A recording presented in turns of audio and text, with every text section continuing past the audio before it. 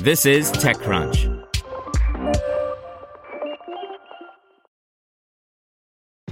This episode is brought to you by ShipStation. You know, folks, I'm all about working smarter, not harder. Running a successful e-commerce business can be really convoluted, and honestly, you have enough going on, so I want to introduce you guys to ShipStation.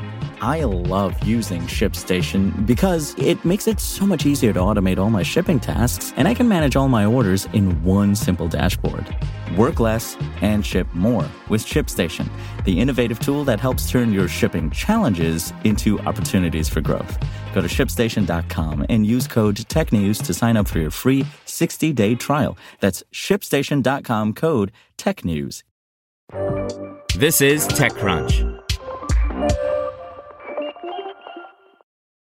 Have you checked on your IT team lately? 2020 was rough for them. Ransomware, work from home, cloud migrations. It didn't stop. It's a good time to give them a new resource, IT Pro TV. They can learn new skills and have a reliable, searchable knowledge base all online and on demand. Visit itpro.tv/crunch to learn more. That's itpro.tv/crunch. itpro.tv/crunch. Here's your Daily Crunch. European regulators have questions about a Facebook data breach. Clubhouse adds payments. And a robotics company has SPAC plans. The big story is a data breach involving personal data, such as email addresses and phone numbers, of more than 500 million Facebook accounts came to light over the weekend, thanks to a story in Business Insider. Although Facebook said the breach was related to a vulnerability that was found and fixed in August of 2019, the Irish Data Protection Commission, Facebook's lead data regulator in the European Union, suggested that it's seeking the full facts in the matter. The newly published dataset seems to comprise the original 2018 pre-GDPR dataset and combined with additional records, which may be from a later period, said Deputy Commissioner Graham Doyle in a statement. A significant number of the users are EU users. In addition, it looks like EU regulators may also look into Facebook's acquisition of a customer service company called Customer. In tech giants, Apple has launched an app for testing devices that work with Find My. Find My Certification Assistant is designed for use by made-for-iPhone licensees who need to test their accessories' interoperability with Apple's Find My network.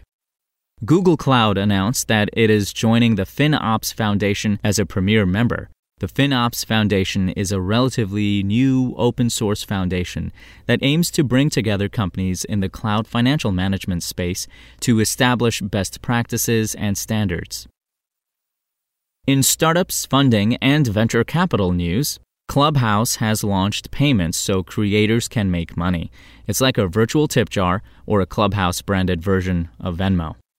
Sarcos has announced SPAC plans. The deal could potentially value the robotic exoskeleton maker and blank check company at a combined $1.3 billion. Here's advice and analysis from Extra Crunch. EV batteries could be given a second life for sustainability and profit. Automakers and startups are eyeing ways to reuse batteries before they're sent for recycling. Will Topps' SPAC-led debut expand the bustling NFT market? Topps and its products are popular with the same set of folks who are very excited about creating rare digital items on particular blockchains. Just a reminder, Extra Crunch is our subscription membership program, which helps founders and startup teams get ahead. You can sign up at techcrunch.com/subscribe.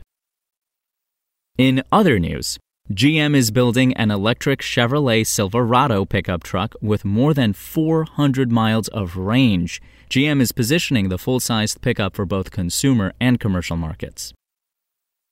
And finally, we want to put Belfast on the TechCrunch map with this year's European Cities Survey. This is the follow-up to the huge survey of investors we've done over the last 6 or more months, largely in capital cities. You can fill out the survey form on our website. That's all for today. For more from TechCrunch, go to TechCrunch.com.